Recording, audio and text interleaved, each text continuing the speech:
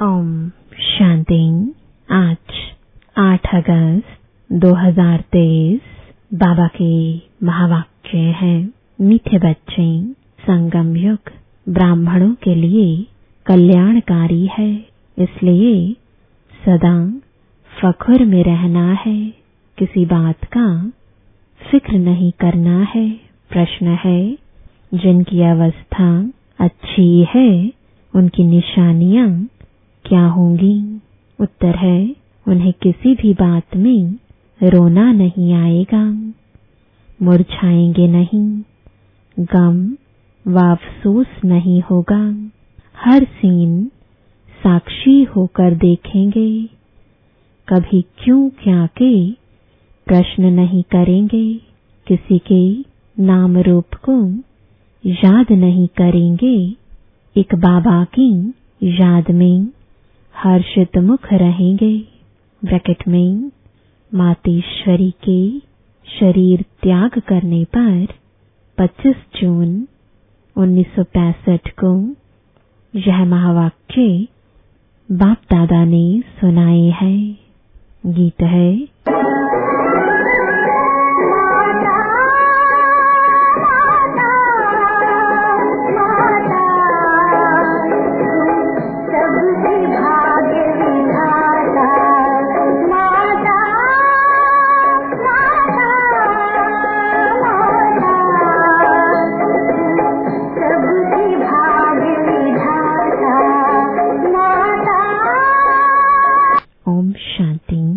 मीठे बच्चों को फरमान है कि बेहद के बाप को याद करते रहो।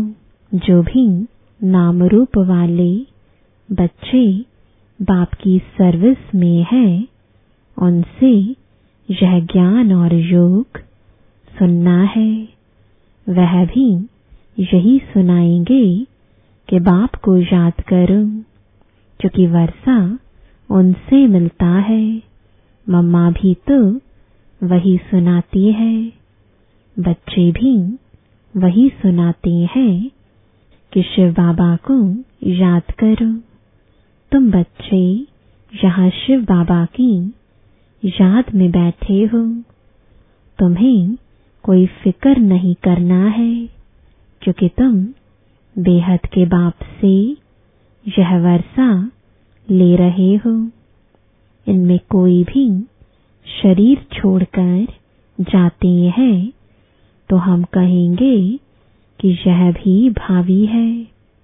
कल्प पहले भी यह हुआ था, क्योंकि ड्रामा के ऊपर भी तो चलना पड़े ना, जिससे कोई फिक्र नहीं रहे। आज मम्मा गई, कल और भी कोई चले जाएंगे, फिर भी बाप को मुरली सुनानी है जरूर। बाबा तुम बच्चों को नई नई पॉइंट्स सुनाते, उनका अर्थ समझाते रहते हैं, और यही सबको कहते हैं कि बच्चे बाप को याद करो, कोई भी नाम रूप में फंसो मत। यह तो सब बच्चों के लिए ज्ञान है। आगे चल करके और भी बहुत कुछ वंडरफुल बातें देखने की हैं। इस समय तो है ही दुख की बातें, परंतु उस दुख का हमें कोई फिक्र नहीं है।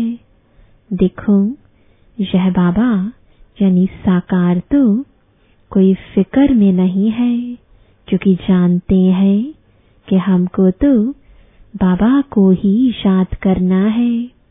हमको बाबा से वर्षा लेना है। बाबा ने समझाया है कि क्रिएशन से कोई वर्षा नहीं मिलता है, क्रिएशन को क्रिएटर से वर्षा मिलना है। इसलिए जो भी क्रिएशन यानी बच्चे और बच्चियां हैं, उन्हें एक क्रिएटर को याद करना है, चाहे कुछ भी हो जाए। समझो, कोई भी ऐसा विघ्न पड़ता है तो उसमें संशय की तो कोई बात ही नहीं है, क्योंकि एक शिव बाबा को ही याद करना है। इसमें ही बच्चों का कल्याण है।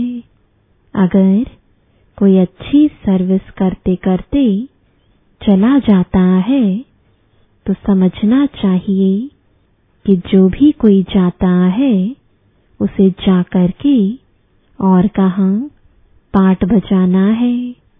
कोई न कोई कल्याण के कारण यह सब कुछ होता है। क्योंकि बाप कल्याणकारी है और यह संगम युग ब्राह्मणों का है ही कल्याणकारी। हर एक बात में कल्याण समझ फखुर में ही रहना है। क्योंकि हम ईश्वरीय संतान हैं। ईश्वर से वर्षा लेते हैं। वर्षा लेते लेते कोई चले जाते हैं तो जरूर उनका कोई और पाठ होगा।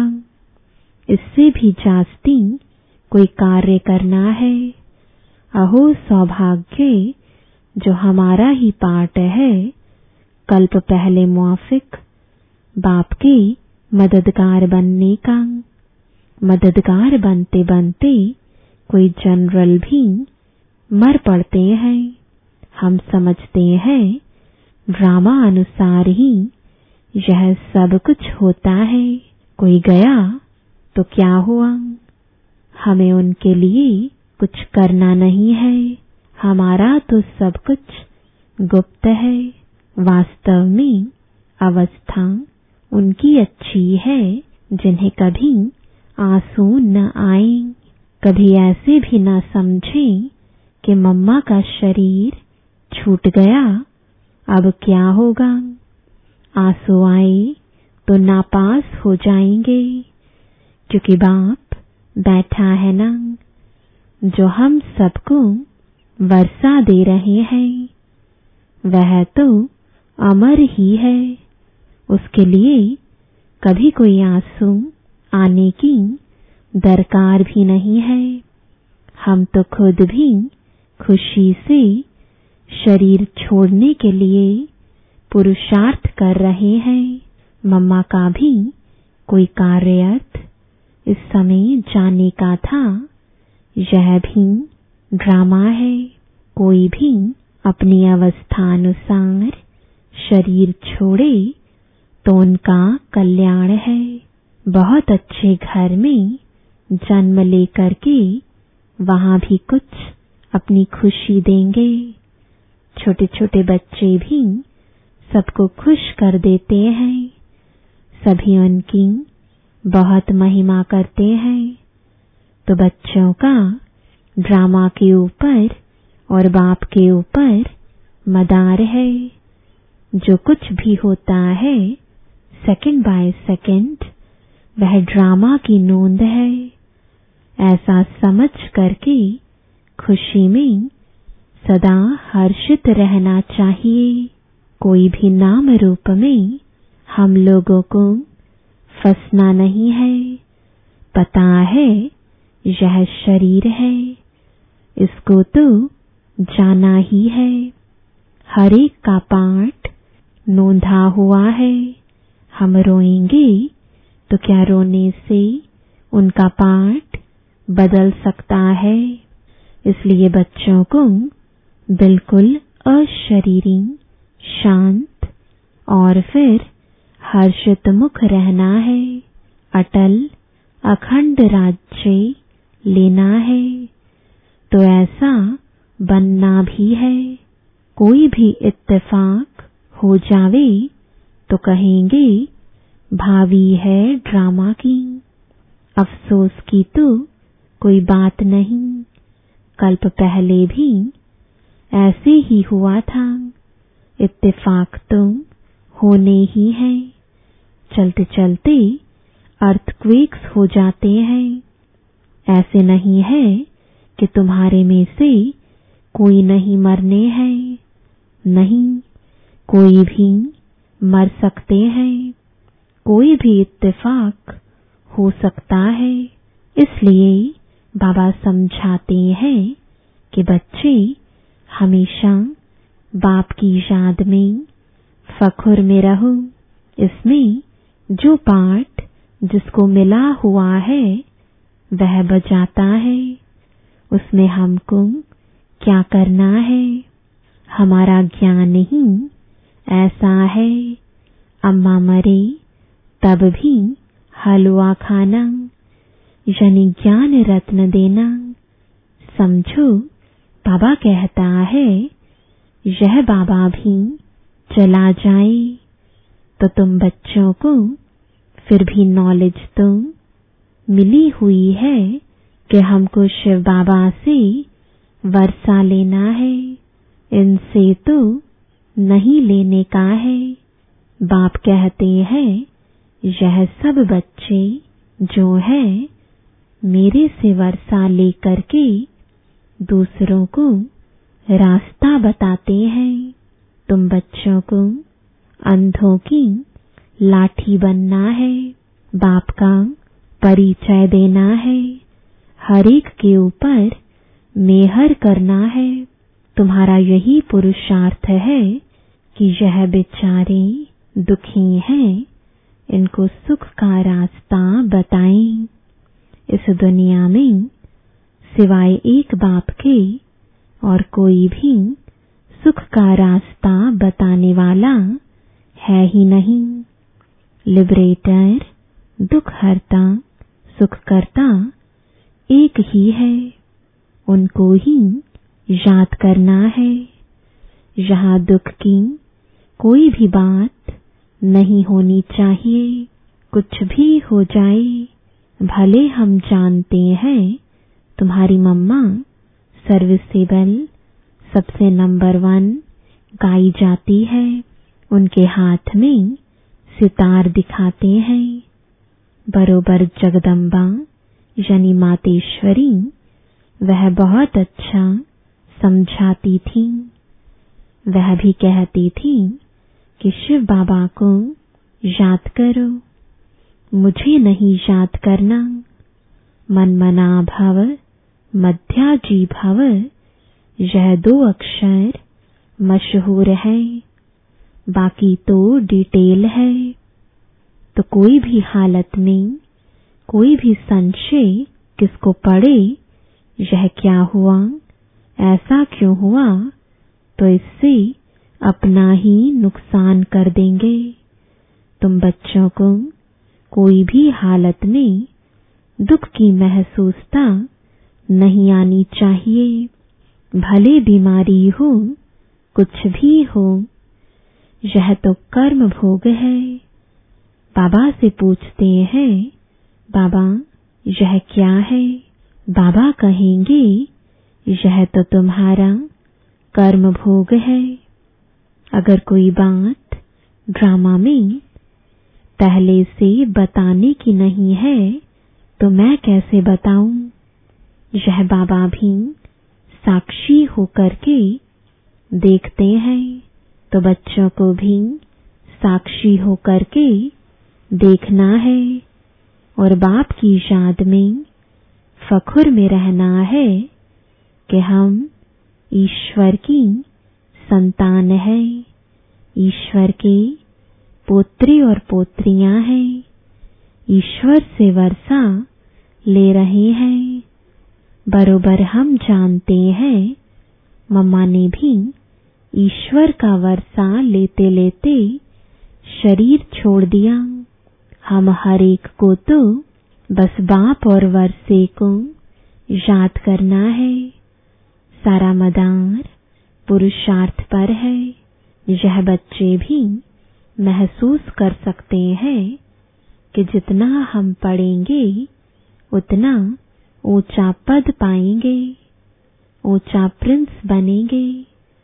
सूर्यवंशी भी प्रिंस और चंद्रवंशी भी प्रिंस एंड प्रिंसेस हैं। तो बच्चों को पढ़ाई पढ़ना ही है, कुछ भी हो जाए पढ़ना जरूर है। ऐसे थोड़े ही है, कोई का मां या बाप मरता है तो बच्चा पढ़ाई छोड़ देगा? नहीं, तो तुमको भी पढ़ाई रोज पढ़ना है। तुम्हें एक दिन भी पढ़ाई नहीं छोड़नी है। सर्विस भी हर हालत में जरूर करनी है। हर वक्त बुद्धि में वही एक बाबा याद रहे। तुम्हें वही पढ़ा रहे हैं और उनसे ही वर्षा लेना है। उसने ही हमारी बुद्धि का ताला खोला है। सारे ब्रह्मांड, सूक्ष्म वतन और फिर सृष्टि के आदि, मध्य, अंत का ज्ञान हमारे बुद्धि में है। इसी ज्ञान से हम चक्रवर्ती बनते हैं।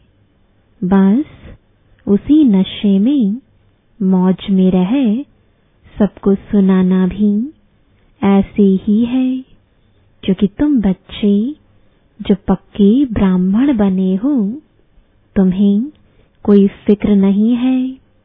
इसमें कोई मुरझाने की, फिक्र करने की बात ही नहीं है।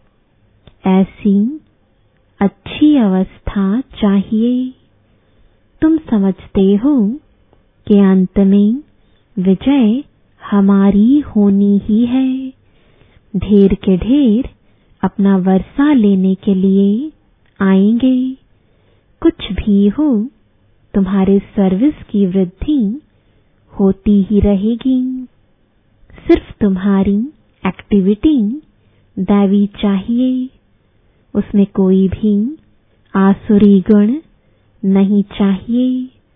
किससे लड़ना, झगड़ना, किससे कड़वा बोलना, या अंदर में कुछ लालच, लोभ, क्रोध आदि अगर होगा तो बहुत कड़ी सजा खानी पड़ेगी। इसलिए कोई को भी दुख नहीं देना है। सबको सुख का रास्ता बताना है। कोई छोटे बच्चे हैं, चंचलता करते हैं, तो भी चमाट नहीं मारनी है। उन्हें भी प्यार से चलाना है। घर में भी बड़ा युक्ति से चलना है। कई हैं जो यहाँ बहुत अच्छी तरह से समझते हैं। घर में जाते हैं तो उन्हें माया हैरान करती है। यह भी बाप समझाते हैं कि बच्चे तूफान जोर से आते रहेंगे। दिन प्रतिदिन तूफान और विघ्न पड़ते रहेंगे। तुम्हें घबराना नहीं है। बाप कहते हैं इस हमारे रुद्र ज्ञान यज्ञ में अथाह विघ्न पड़ेंगे, क्योंकि यह नई नॉलेज है। कोई पूछते हैं तुम शास्त्रों को मानते हो? बोलो हाँ, मानते हैं। यह सब भक्ति मार्ग के शास्त्र है। यह ज्ञान मार्ग है। ज्ञानेश्वर बाप कहते हैं मुझे याद करो। बस हम भी तुमको कहते हैं बाप को याद करो। करो न करो तुम्हारी मर्जी। अभी नरक है, रावण राज्य है। अब बाप और स्वर्ग को याद करो। तुम गंगा में स्नान तो जन्म जन्मांतर करते आए हो, फिर भी दुनिया पतित बनती आई है। अभी बाप कहते हैं बस मुझे याद करो। जो यहाँ के होंगे उनके संस्कार ही देखने में आएंगे। वह झट समझ जाएंगे तुम अभी बेहद के बुद्धिवान हो। सयाने को बुद्धिवान कहा जाता है, तो तुम्हें उसी नशे में रहना है। बाकी गम की कोई बात नहीं है। यह हम जान गए कि ड्रामा चल रहा है। तुम कहेंगे वाह मम्मा गई, वह एक्टर दूसरा एक्ट करने गई। इसमें मूंझने की रोने की, दुख की दरकार नहीं है। वह कोई ऊंची सर्विस करने के लिए गई। तुम दिन प्रतिदिन ऊंचे बनते जाते हो। कोई शरीर छोड़ेगा तो भी ऊंची सर्विस जाके करेगा। इसलिए बच्चों को कोई भी दुख नहीं होना चाहिए। मम्मा क्या सभी जाएंगे, हमको भी बाबा के पास जाना है। हमारा काम है बाबा से, सबका काम है बाबा से। मम्मा का काम था बाबा से। अभी उनसे वह नॉलेज पा करके, सर्विस करके जाके कोई दूसरी सर्विस के लिए दूसरा पार्ट बजाने गई। हम साक्षी होकर के देखते हैं। ऐसे नहीं कि मम्मा चली गई, फलानी चली गई, यह चली गई। अरे आत्मा सर्विस के लिए गई। शरीर तो सब खाक में ही मिलने हैं। इसलिए कभी भी बच्चों को कोई प्रकार का फिक्र नहीं करना है। हाँ, यह सत्य है, यह जो स्टूडेंट बाबा का था, यह बड़ा अच्छा था, अच्छा समझाता था, गाया जाता है। अगर कोई भी प्रकार का संशय आया तो यह खत्म हुआ, पद से भ्रष्ट हो जाएगा। इसलिए बाबा बच्चों को समझाते रहते हैं, बच्चे कोई प्रकार का फिक्र नहीं करो।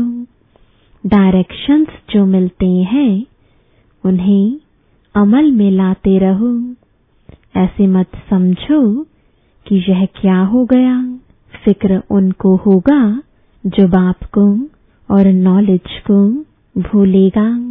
तुम बच्चे सभी मास्टर नॉलेजफुल हो। जिसका जो पार्ट है उसमें हम कर ही क्या सकते हैं। अच्छा, रात्रि को तो सब याद में बैठे, अच्छी कमाई हो गई।